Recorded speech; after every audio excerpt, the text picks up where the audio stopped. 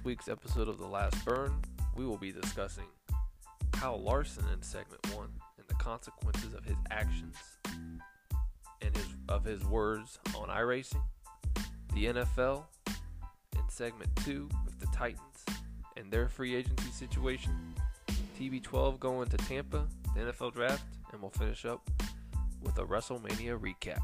Let's go!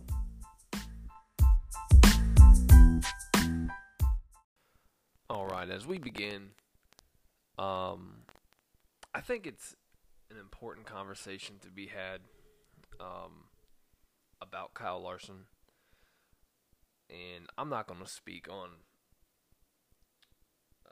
specifics about what he said. I'm sure most of you by now know what he said. I'm going to just speak from the perspective of reactions, consequences, and what is basically going to happen to him, what has happened to him, and the future, his future, and how it affects the sport. It's no question. If you've ever interacted with me, I'm a fan of NASCAR. I've been a fan my entire life, basically. Countless NASCAR races, if you know me. I've been to multiple Brickyard 400s, Daytona 500, been Talladega, Bristol. I mean, you name it. If it's a track that's within 15 hours of the Dayton area, I've been there. From that standpoint,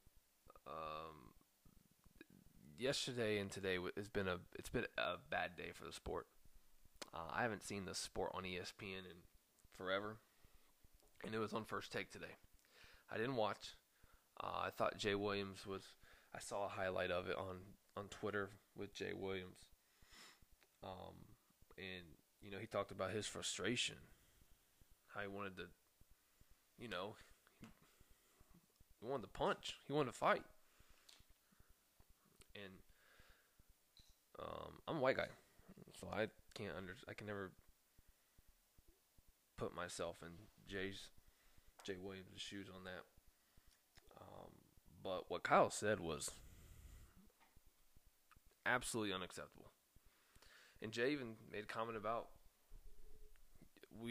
how NASCAR made a statement that they didn't condone that type of insensitive, or I can't remember the exact comment from NASCAR. But Jay Williams called NASCAR out too in their statement. What Kyle Larson said was complete racism. The context, like the way he said it, we're not even going to open that. But I thought Jay Williams on ESPN did a good job. And it's unfortunate as a fan that the first time that NASCAR has been on ESPN in forever, I can't remember last time. Well, minus when they were covering Ryan Newman at the beginning of the year. But before that, ESPN's been out of the sport. It's a shame that this is the context that it's in. But when we look at the consequences, Kyle Larson set the sport back. There are already people out there who look at NASCAR, their fans, in that way.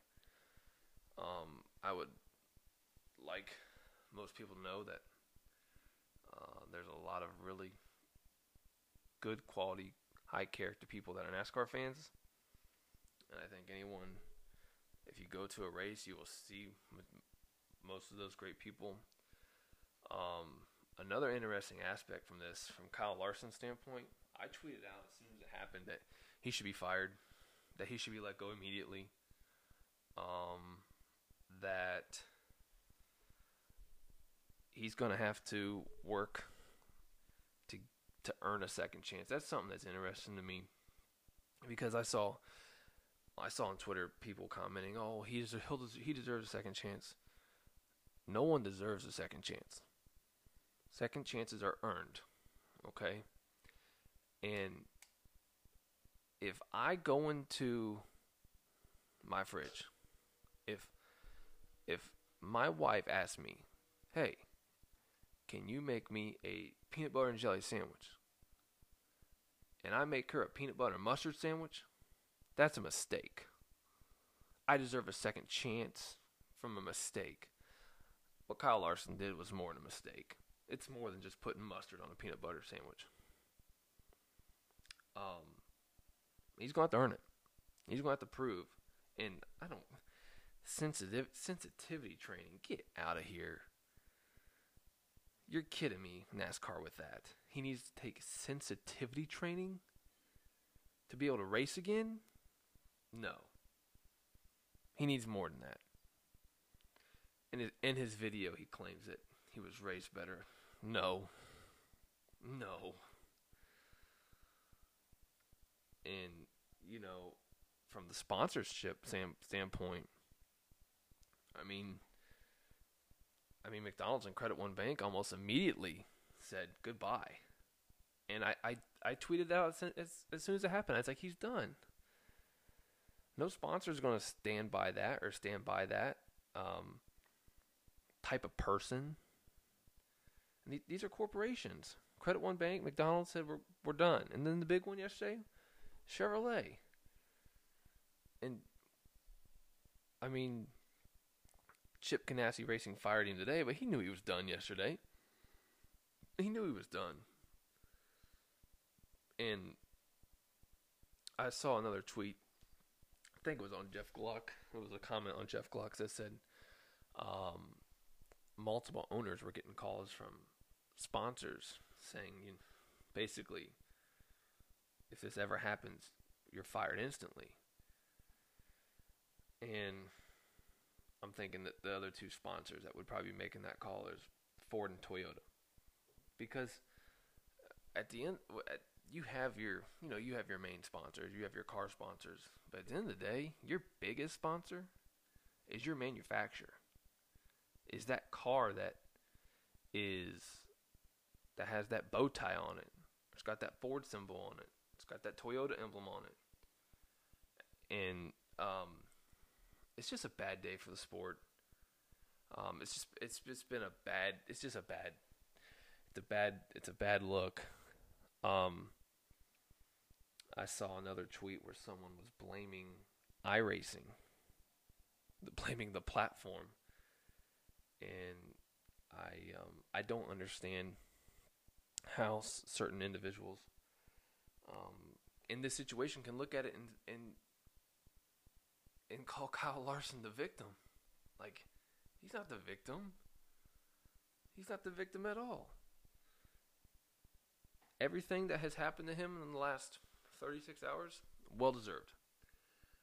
As we look at it as a replacement from the NASCAR standpoint, I think the easy one is Ross Chastain. I think he'd be an easy fit into that car. I think he has a likable story. I think he has, a quality to him that fans can buy into. I think he's more personable than actually Kyle is. The watermelon farmer story. I think that resonates with a lot of people. I think it's a cool story, and I think he's on an oval, on pavement. He's just as talented. There's not going to be a huge drop off in talent from Kyle Larson to Ross Chastain. So from that standpoint, I think that is one that's available. I know Daniel Suarez is inked in with the 96 car this year, but I think he'd be an interesting option as well. I think he's super talented. I think he just things just didn't go his way. And then if Ryan Newman can't get back and Ross Chastain stays in the 6, don't be shocked if Jamie McMurray comes out and does like part-time booth, part-time not retirement, or part-time driving, with his relationship with Chip Ganassi, and his experience with that team. I think that's an easy fit as well in a temporary role if Ross Chastain cannot race right away. But overall, it's just a sad day for the sport. And it's unfortunate because the iRacing telecasts, which really have been the only thing on TV, have been really entertaining. Minus Bristol last week. Bristol wasn't very entertaining. And that's because those guys, a lot of those guys don't spend a lot of time on iRacing, and because they're not spending a lot of time on iRacing, those cars are different than what they're used to driving.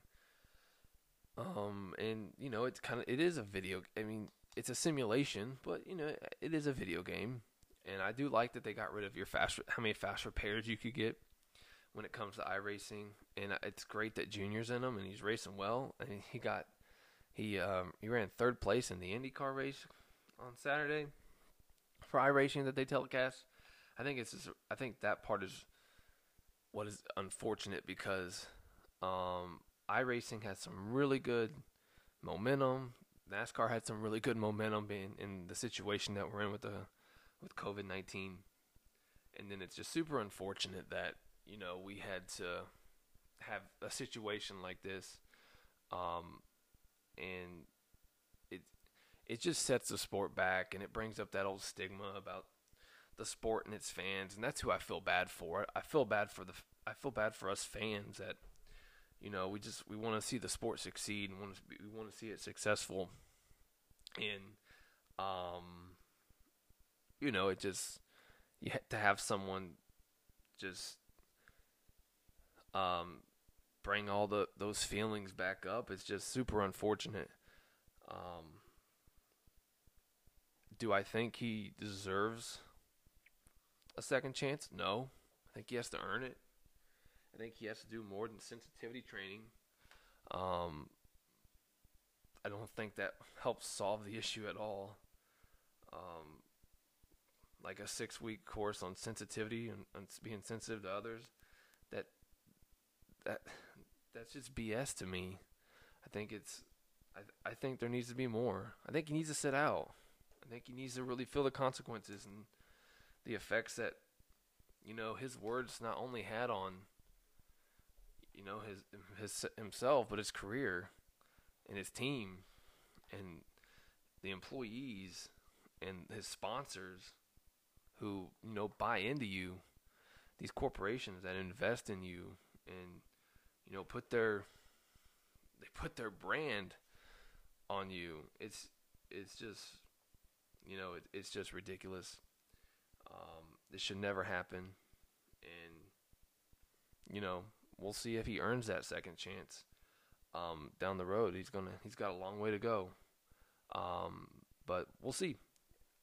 So as we transition to our next segment, we're going to take a quick break. But when we come back, we're going to really dive into,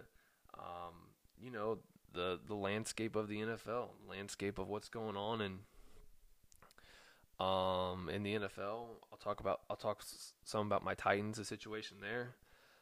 We'll just break down and unpack some things going on, give you my thoughts, and we'll be right back on The Last Burn. Welcome back to The Last Burn. Let's start off and let's jump in with some NFL topics. So, from the Titans free agency standpoint, I think it's been an okay free agency off season. It's going to be really interesting what happens with the draft here in a week or two, here in about a week, with this virtual draft because of the situation we're in. I hope they really break down and give the teams more time to pick. That's something that would be important to me. But from the Titans standpoint, they picked 29th in the draft. They have 7 picks, but 4 of those picks are in rounds 5 and 7. They have a 5th round. They have 3 7th-round picks. It's time to back out of that 29th spot. This draft has, if you want to draft a receiver, some people have been saying receiver. I wouldn't go receiver in the first round. I would probably go corner or offensive tackle or edge, depending on who's available. But from that standpoint, I think there's been a lot of talk because the Titans have not made a big splash like with a free agent. I mean, but you do have to understand, though, that, Derrick Henry's back. He signed his franchise tag. He's going to get a long-term deal from 3 to 4 years. It's going to be very interesting what type of deal he signs with the deal that Christian McCaffrey just signed. In my personal opinion, Christian McCaffrey is a different type of back.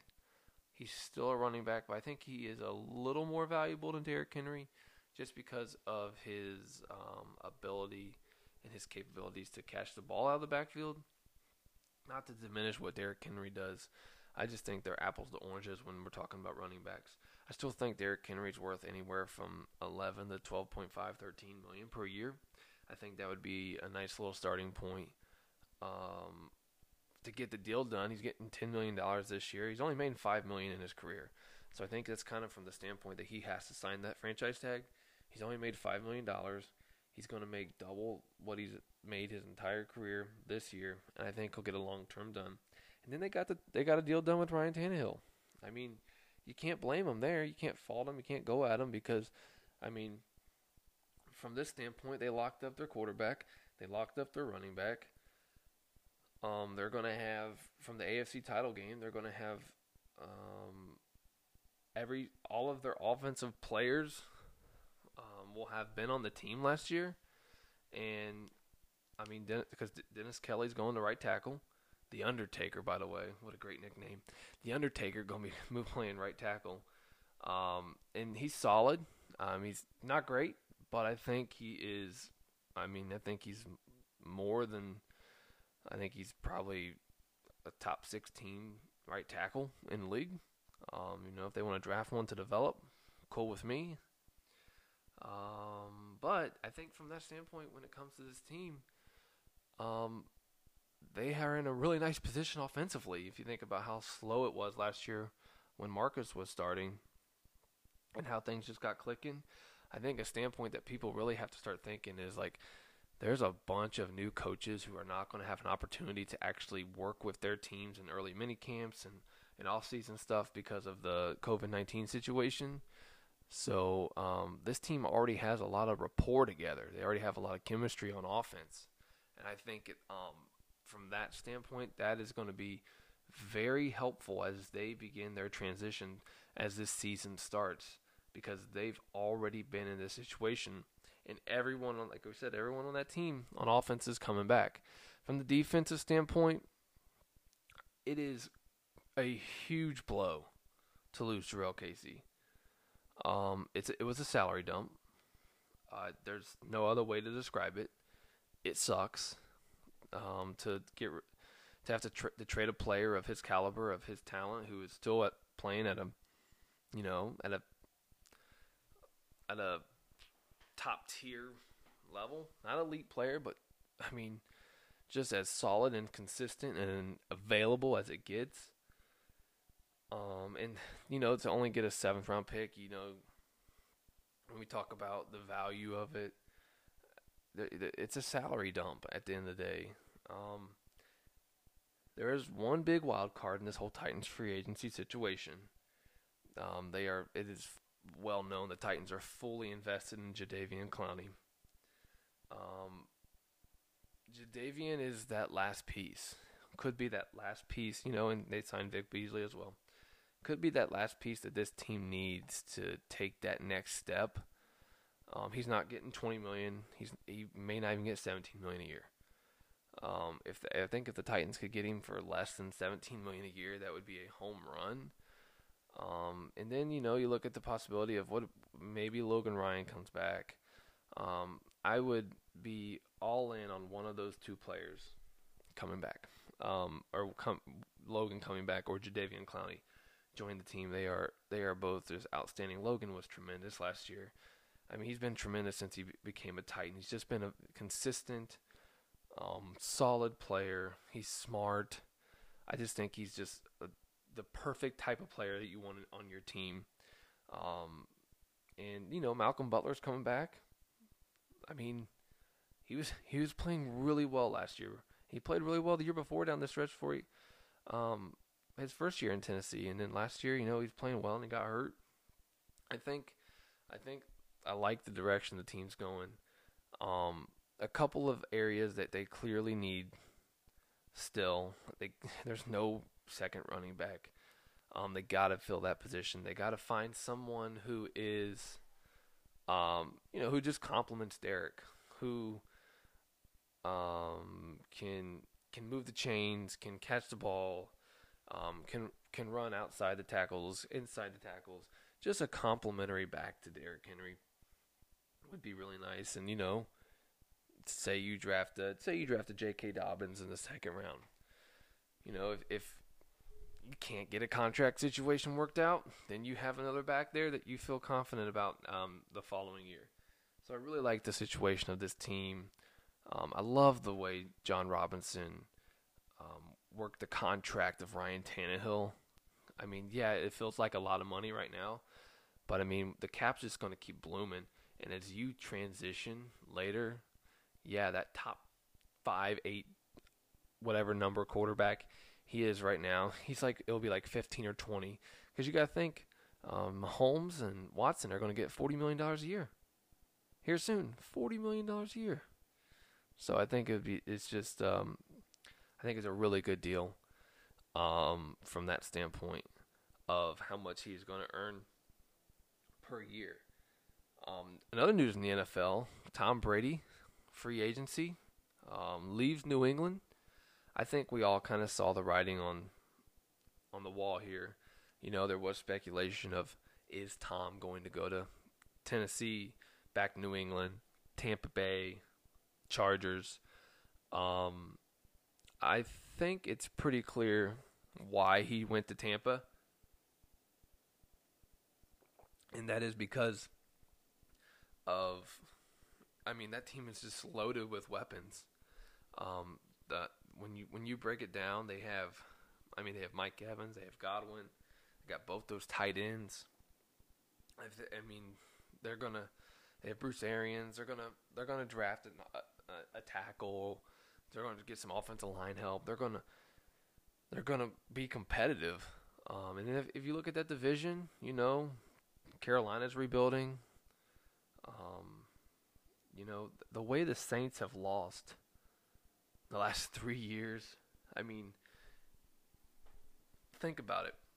This is the issue with, it's actually a testament to Sean Payton and his staff with the Saints, because the way they have lost the last couple years with the Minneapolis Miracle, and then the blown call in the Rams game, and then just the Vikings just taking it to them last year at home. That is emotionally draining. It is just absolutely emotionally draining. So from that standpoint, I think it's interesting that Tampa's coming in, and then you have Atlanta. Atlanta finished 7-9, 6-2 down the stretch, and I picked Atlanta last year to actually win the division.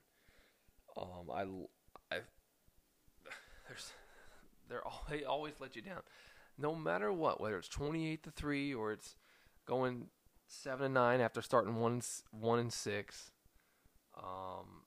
There's no other. Atlanta just finds a way to let you down. They always do. And they did that again last year, but they have a good team. Todd Gurley's coming in. It's going to be interesting how that works. I actually think it's a really good fit with how they're playing, how they like to play. But I think Tom's going to come in, with the extension of an extra wild card team. I think there's no reason why they can't play, or they can't make a playoff run in the NFC. The one reason I thought that Tom might not go to Tampa is because Tom just doesn't seem NFC to me. Like, when I think of Aaron Rodgers, I think of NFC. It's just I don't know, maybe just the way my brain works. Like Brett Favre, I think of NFC. Even though he played the Jets that one year, he doesn't seem like an AFC quarterback. Peyton Manning, AFC quarterback. Joe Montana, NFC quarterback. And then he went to Chiefs and it's just like, eh. So, I don't know. It was just kind of weird. And plus the NFC, the NFC is kind of stacked. That's the other reason I was kind of shocked that he went to Tampa. I thought and then when you think about the Chargers, does he really want to play Patrick Mahomes twice a year? So, I think the clear reason he went to Tampa is because of the team and the roster and the weapons that they have. He's living in Jeter's house, so that's interesting that he's living with in Derek Jeter's house and how that deal all came together. But then, so I think it's a really good fit. I think they're going to be viable have a chance to win the division, and they'll be a playoff team. And that's just what Tom does. It's going to be an interesting challenge. And on the backside, what are the Patriots going to do? The Patriots are, they don't have, it's going to be interesting to see what happens with Brady and Belichick separately. I think they both want to prove that they can do it separately, and there's no problem with that. That's not a bad thing. But from the draft standpoint, Joe Burrow is the consensus number 1 draft pick. Not in my opinion. I think Tua is the best quarterback in the draft. And then, I'll give you my quarterback big board. Okay, the burn big board, we'll call it. The burn board. Oh, that sounds even better. Here we go. Burn board. Top of my head. Quarterback rankings for this draft. 1 is Tua. We'll just do 5. 1 is Tua. I think he is the best pure quarterback in this draft. I think he is played the most consistent good football, great football. He's played great football since he took over Alabama in the national championship game.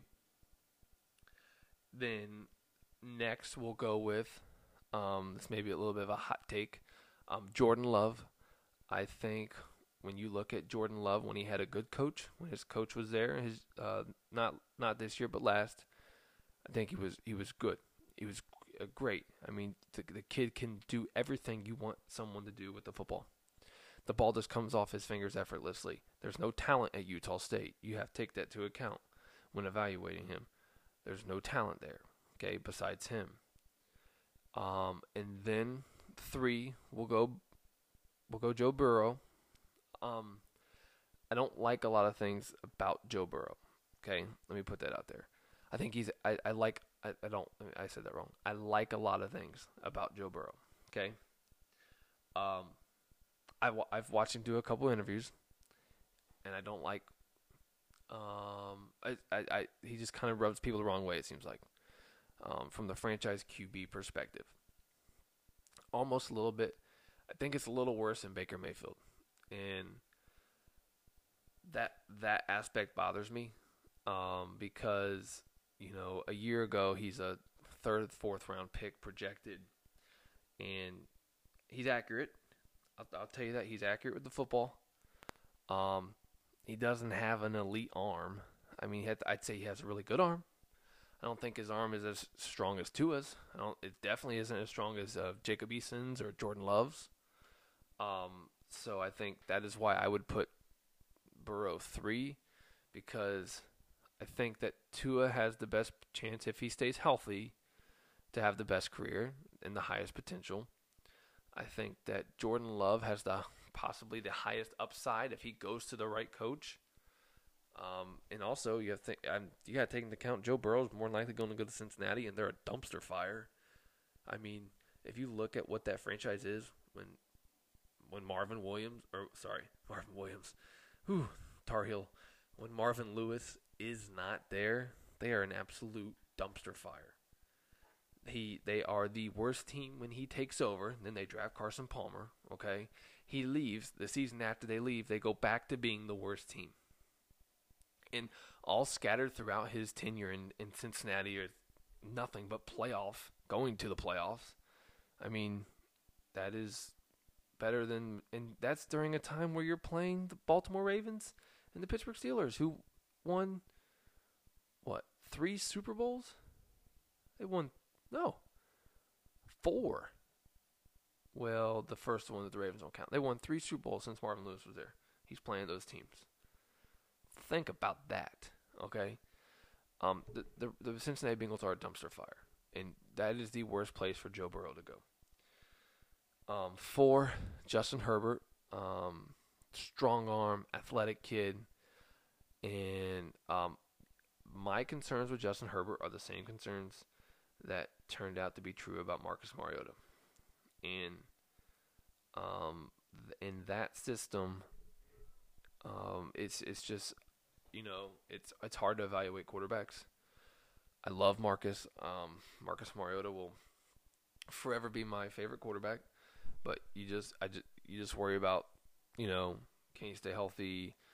Is he a one read quarterback and things like that? And then the fifth quarterback may surprise some people. But I think if Jacob Eason goes to the right team, the right organization, the right coach, I think he can be an absolute home run. I mean, he does everything. I mean, he's got the strongest arm in the class. He's got, I mean, he's built the way he wants to, but I mean, he needs coached. He needs to sit a year and he needs to sit back and figure some things out. This is my best scenario for the coming up right now for the Cincinnati Bengals. Okay, let's lay this out for you. The Bengals need players. They do. It's true. It's true. And you know what? Say the Bengals do have Burrow graded the best on their board. Okay. Well, if Joe Burrow goes to that team, he's not the most athletic kid I've ever seen. They don't have a good offensive line. He's gonna get killed. I mean, they're going to ruin his career because they can't protect him. Any chance of the kid has of being good is gone if they can't protect him. So this is what I would do if I'm Cincinnati. I'm calling Miami, and I'm saying 5, 18, 23, and a mid-round pick. 3rd, 4th, 5th, just throwing in. You come up from 5. You take Joe Burrow if you want him. Then, now, you move back to 5. Then you can get Tua. Because the teams in front of you aren't. They're not making that. They're not trading up for Tua. Okay? The Chargers will have to jump you to get the 3. I don't think they're going to do that. I think the Chargers are going to stay put. They don't want to give up what they have. Chargers will stay put. They'll take Herbert. And then you get the Bengals now have Tua at 5. They have 2 extra first-round picks where they can rebuild their offense. And here's the best part. Andy Dalton is still under contract. Andy Dalton starts. He's serviceable. He is absolutely serviceable. Andy Dalton starts this season. You get another top 5 pick next season because you won't be that very good. Won't be that very good. Does that make sense? You won't be that very good. You won't. I don't know. You won't be very good though. So now you're at top 5 pick. You don't know. I mean, there's a chance that you could be top 3 with 2 quarterbacks. Trevor Lawrence, Justin Fields coming out, who are going to be wanted. You can trade back and get more picks to build around Tua. You got that, and I mean, if Tua's hip don't check out a whole extra year off, I think it's a no-brainer. Bengals fans really dislike Andy Dalton. He's not that bad. He really isn't that bad. It could be a lot worse. I mean, it could be like Mitchell Trubisky bad. Think about that, Cincinnati. It could be Blake Bortles bad. I mean, Andy Dalton is not that bad of a quarterback. So that is my dream scenario for the Cincinnati Bengals and what they can do to rebuild their franchise, their dumpster fire of a franchise. And as we finish this segment, we're going to take a break. We're going to come back, and we're going to quickly recap WrestleMania. We'll be back. All right. WrestleMania this year was interesting, to say the least. Kudos to WWE and Vince McMahon for, just giving us something to watch. And for 2 nights, it was something to look forward to. It was entertaining, and different. It was hard to get into some matches. and some of the matches were really good. I really enjoyed, for example, first let me say this. Anytime Charlotte wrestles, I'm locked in. She is the greatest women's wrestler of all time. There is no question about it. Rick said on Stone Cold's podcast um, that in the Broken Skull sessions that she's better than him. I don't know if she's there. I mean, Ric Flair was so great, so great. I mean, just oh my gosh, you can't even explain how just great he was when we talk about entertaining and being a great worker. But she is so good, and she's so damn athletic. I mean, it is insane what things she can do in the ring. And so I loved her match, and Rhea Ripley was great too. Edge and Randy Orton was phenomenal. Maybe a little too long, but I thought it was everything that Randy and Triple H should have been from WrestleMania 25. They had that intense build up, and Randy punting Steph and punting Vince, and then they had this regular match. I think they righted that wrong at WrestleMania 36 with this Last Man Standing match, which was absolutely phenomenal and entertaining, and Edge looked great and took some bumps, and Randy took some bumps, and there was a little bit of controversy in one part, but I mean, it's wrestling, but I absolutely loved that match. The best match of the weekend.